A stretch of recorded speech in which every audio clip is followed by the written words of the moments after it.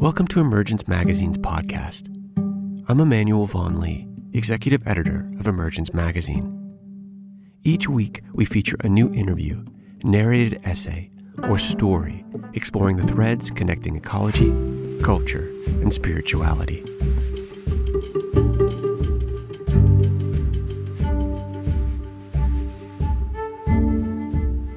Hala Alyan is an award-winning Palestinian-American poet, novelist, and a clinical psychologist. Her books include The 29th Year and Salt Houses. This essay finds Hala self-quarantined and isolated in her apartment in Brooklyn, and more aware than ever of humanity's interdependence, suddenly exposed as a raw, pulsing nerve. With all of us inescapably together as we move through this pandemic, how, she asks, can we make room for grief, empathy, and hope?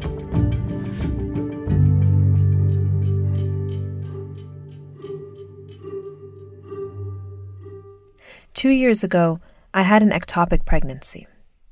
It was sudden and unexpected and left me reeling. It happened during this time of year. The weather was slowly turning, the days suddenly getting longer. I sat in our new backyard and read and deep-breathed and cried. I scooted my chair to chase the sun across the lawn.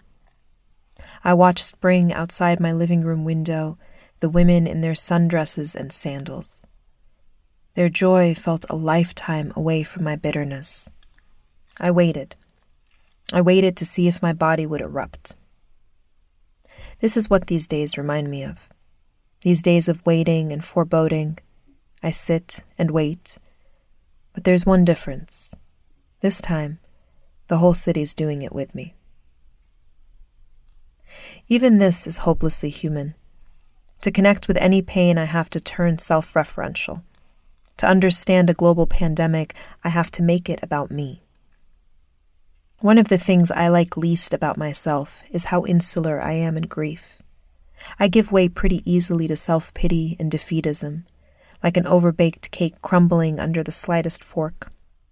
During the ectopic, I felt hard-boiled in rage. I felt worlds removed from everyone I knew. I watched the world in a daze. Those women in sundresses weren't just a different species. They were a different timeline, future or past, clearly not inhabiting the same days as me. How, then, to make sense of something happening to everyone? There are no women in sundresses. The eruption we are all dreading is already rupturing, and no border, neither physical nor intrapsychic, can separate me from others right now. Never in my life have I been more brutally aware of interdependence. I imagine I'm not alone in this. All day, I think about my body in relation to other bodies. Everything is a calculation of intersection nowadays. The delivery box I touch has been touched by the mail carrier, by a worker at the warehouse, by anybody they've touched. Every subway pole is marked by the ghosts of hundreds, thousands of hands. The stranger whose hands my husband shook at a wedding in Providence weeks ago has intersected with the dog walker of my co-worker's neighbor. We are all suddenly sleeper cells. Nobody is impervious. Nobody can buy their way out of it, though certainly those without resources will suffer more. We are all in an elaborate, complicated ballet with everyone else, and the only thing more astonishing than this new reality is that it isn't new at all. Only our awareness of it is. The days blur together in self-quarantine. One evening, my husband and I curl on the couch and discuss the situation. What good might come from this, we ask. It is the question of the lucky, I know. The question of privilege, of those with jobs easily made remote, and health care and savings accounts. Even being able to philosophize about bright sides implies the luxury to catch one's breath, implies some pockets of calm and quiet and reflection. I'm not an ER doctor, or a mother of 5 in a refugee camp. We live in a 2-family house. We have our leather couch, our dog, our backyard which catches and releases the sun. We are merely lucky and grateful and afraid. I'm not an optimist by nature. I'm inclined to distrust and catastrophize. I have a body that tends towards adrenalized, a mind that tends towards obsessive, and when I have too much free time, I spiral. It's strange that, in this time, I'd be looking for silver linings. I'm about to finish my 19th day of self-quarantine. My parents flew in from Beirut hours before the travel ban was enacted. I have still not seen them. Every day, for at least a few hours, I feel a pressure akin to brick mount in my chest. I've noticed it eases during meditation, which indicates anxiety. I live in Brooklyn, in the current epicenter of the outbreak, and every single morning I flinch when I look at the news. The air is sharp with anticipation and dread. We are here, we are told by the governor, by scientists, for a good long while. We are to remain indoors with our tap water and canned goods, with our unease and traumas, our sorrows, ourselves. Still, I ask that question. What good? I've turned to meditation in earnest this year. A year that's been marked by chaos, my Jesus year, a year that was already difficult and now feels absurd. In meditation, I've thought often about abundance, how it exists in times of absence or suffering or resistance, how we can sit with dialectical truths about loss and rebirth at the same time. What good? This kind of experience has never occurred in my lifetime, but history has been around longer than 33 years, and the best indicator of the future, as the psychology adage goes, is the past. To look for hope, we must look to our history, to other moments when the world hurt together, to the fertility of those times. The history of quarantine began during the bubonic plague of the 14th century, a practice to protect coastal cities like Venice. Ships remained anchored for 40 days before the sailors entered the cities. The world was already entwined by then, trade and expeditions and colonization. In the intervening centuries, the world has only gotten smaller. What took years to travel from one shore to another now takes a 6-hour transatlantic flight. The truth is, humans have been spreading sickness to one another since the beginning of time.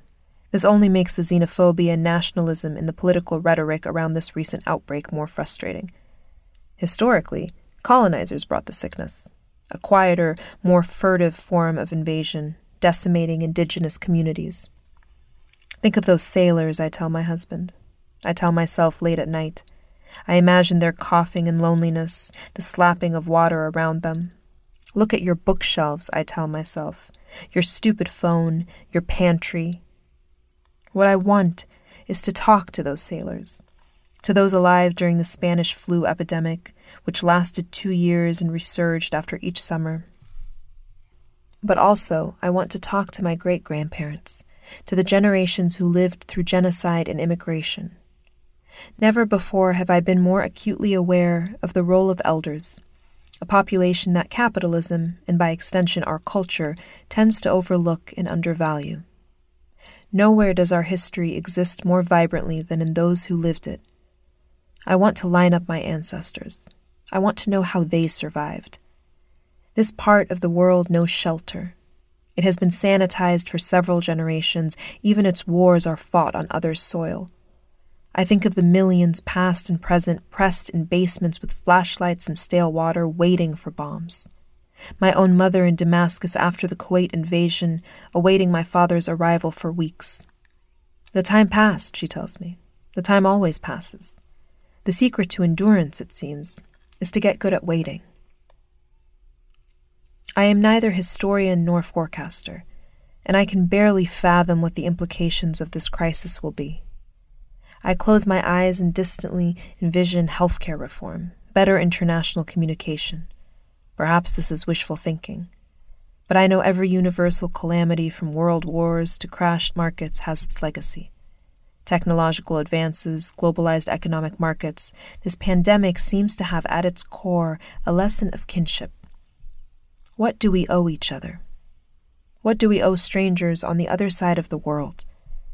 Pull a thread here and you'll find it's attached to the rest of the world, Nadim Aslam notes. Like reluctant marriage partners, we're in this, together, for better or worse. It's been easy to forget that. It likely won't be as easy after this. Empathy is a powerful potion, not for the faint of heart. Empathy requires opening yourself to suffering. I wonder what muscles of empathy will be built through this experience, towards those who struggle with their health, those who are imprisoned, those who get detained fleeing calamity, those living under occupation. Even now, even in lockdown, even in the heart of the outbreak, such comparisons feel repugnant. We are empathizing with their status quo.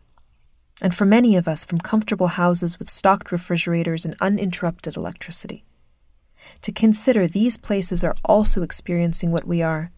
Gaza has approximately 20 available ventilators for 2 million people, is incomprehensible even to the most open and empathic of hearts. But the thread has been pulled ever so slightly, and for many of us, our togetherness is suddenly exposed, a raw, pulsing nerve. As a therapist, a friend, a person, I've noticed a trend. The pandemic isn't necessarily creating fears for people. It's instead serving as a flashlight, illuminating people's unsteadiest, half-finished parts. It's showing us where our work remains. People talk about their ex-boyfriends, their long-resolved eating disorders, their childhood secrets. I don't know why this is coming up for me right now, I keep hearing. But it makes sense. Much of the world is on lockdown.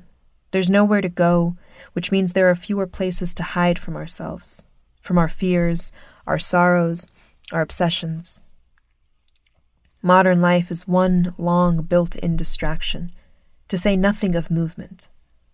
Earlier generations spent their lives mostly at home, in their village with their tribe, but modernity, and modern money, is marked by mobility. Eating out in restaurants, going to bars, vacationing in foreign cities. Those distractions have abruptly ceased. As Blaise Pascal declared centuries ago, all of humanity's problems stem from man's inability to sit quietly in a room alone, and we're all, like it or not, being furnished an opportunity to remedy that. I like my distractions as much as the next person. I'm afraid of too much empty time, of being alone for long stretches, losing my routine and habits. This feels like suddenly being thrust into an exposure experiment without any scaffolding. This is not a drill. This is not a rehearsal. My life, along with billions of others, has been interrupted. But this is the best-case scenario. As my mother says, God willing health, God willing safety. So if God wills those things, then I'm curious to see, what will it be like to be robbed of all that scaffolding? In the end, will it be less theft than education? There is something about the pandemic that reminds me of diaspora. The way everything becomes makeshift traditions, makeshift remembrance. There are suddenly no physical markers of familiarity, and just as in the diasporic experience, in the absence of the familiar, you create ritual wherever you are. The world has shuffled indoors, and amid all this isolation, community is springing up everywhere. From the university to the Islamic center, from the writing groups to the social clubs, the experience of going remote has distilled, underscored the value of these connections. All over the world, the arts endure. Late-night hosts doing monologues from their living rooms, master cellists live-streamed in front of empty auditoriums. With the physical mosque no longer an option, people haven't stopped praying. They've just learned to pray from afar. They've learned to create a different kind of mosque. Some things we learn only by remove. If you want to know how much something matters to you, take it away. If you want to know the role community plays or doesn't in your life, take it away. See what you miss. I'm on week 3 of self-quarantine and I miss the subway. I miss my family even though we're within miles of each other. I miss the soft, warm fold of bodies on game nights, how we'd pile on the couch together, blissfully unaware of our closeness, taking it for granted, my brother's girlfriend braiding my hair. I miss Washington Square Park, the L train platform benches, the easy knocking into one another on crowded streets. I wonder if social norms of closeness will change after this. I wonder what it will take to casually fold our bodies into another again. Listen, the virus is not a blessing. It is not a personal awakening. It is a virus. It is indifferent to epiphanies. A pandemic that is wreaking havoc on systems that, at least in the United States, should have done far, far better. Reflecting on how the pandemic is impacting the ways we love and connect and cope, this too is hopelessly human, a way of trying to impose control through perspective, if nothing else. I know the truth is that we are limply powerless in the face of what is happening. These are real people who are dying. Every siren that pierces the air in Brooklyn is attached to a person, an address, a family, a whole library, as the saying goes, that will be burned to a crisp if they die. I know this. I don't want to know this, but I do. And beneath this public shared grief are millions, billions of private griefs too. Canceled weddings, missed deathbeds, griefs that have nothing to do with the virus and happen to be coinciding with it. Miscarriages, divorces, all those dreams, new job, a transcontinental move, trying to conceive, deferred. The work of being human never stops. Still, there's something starkly moving about a global hurt. We are so driven and primed to think of ourselves as nations and individuals. We are fed so much messaging about borders. But what happens when we are devastatingly, unequivocally reminded of our alikeness? Tell me there isn't something achingly exquisite about scientists from every corner of the globe frantically working for one united goal. Tell me this hasn't reminded you of how honorable and ancient the role of healer is. Yes, I want nothing to do with this pain sometimes. There are moments I feel myself closing off, taking stock of my life, my safety, that of those I love. I want to wall myself off. In those moments, I would marry any border in the world. But it doesn't work. The scarier thing, the truer thing, is not to look away, to be with the suffering. Regardless of where they are in the world, countless people are wondering if the tightness in their chest is worry or virus, if their loved ones will be okay, if they are the only ones feeling this lonely, this overwhelmed, this unsettled. That kind of kinship can't be feigned. I hear about a friend afraid of giving birth in this time. I hear about another finding out she's pregnant. Another can't stop cleaning her front door. Another nurse has a broken heart in quarantine. All through Brooklyn, the ambulances come and go like birds with no migration pattern. Every morning, I hold my phone to my ear and listen to the voices of others. Their joys aren't exactly mine, nor are their griefs. And yet, even with all this distance, it doesn't feel so distant. There are no other timelines. I feel stapled to this moment, to the present. I can almost taste the whiskey my friend pours in Beirut. I can step into the dread of giving birth in an emptied room, the mewl of an infant's first cry rippling through the air. These are the things I want. These are the things I fear. And I can feel them in other people. I see my mother's face on video. I hear the sirens, the airplanes, people leaving, people returning. It doesn't feel that far away anymore.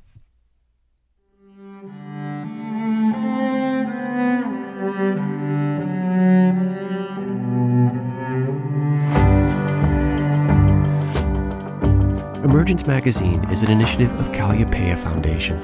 Our original essays, in-depth interviews, films, and rich multimedia explore the threads connecting ecology, culture, and spirituality. Our theme music is composed by H. Scott Salinas. You can subscribe to our podcast wherever podcasts are found, including Apple iTunes, Spotify, Google Play Music, Stitcher, and TuneIn. To subscribe to our newsletter and check out more of our stories, visit emergencemagazine.org.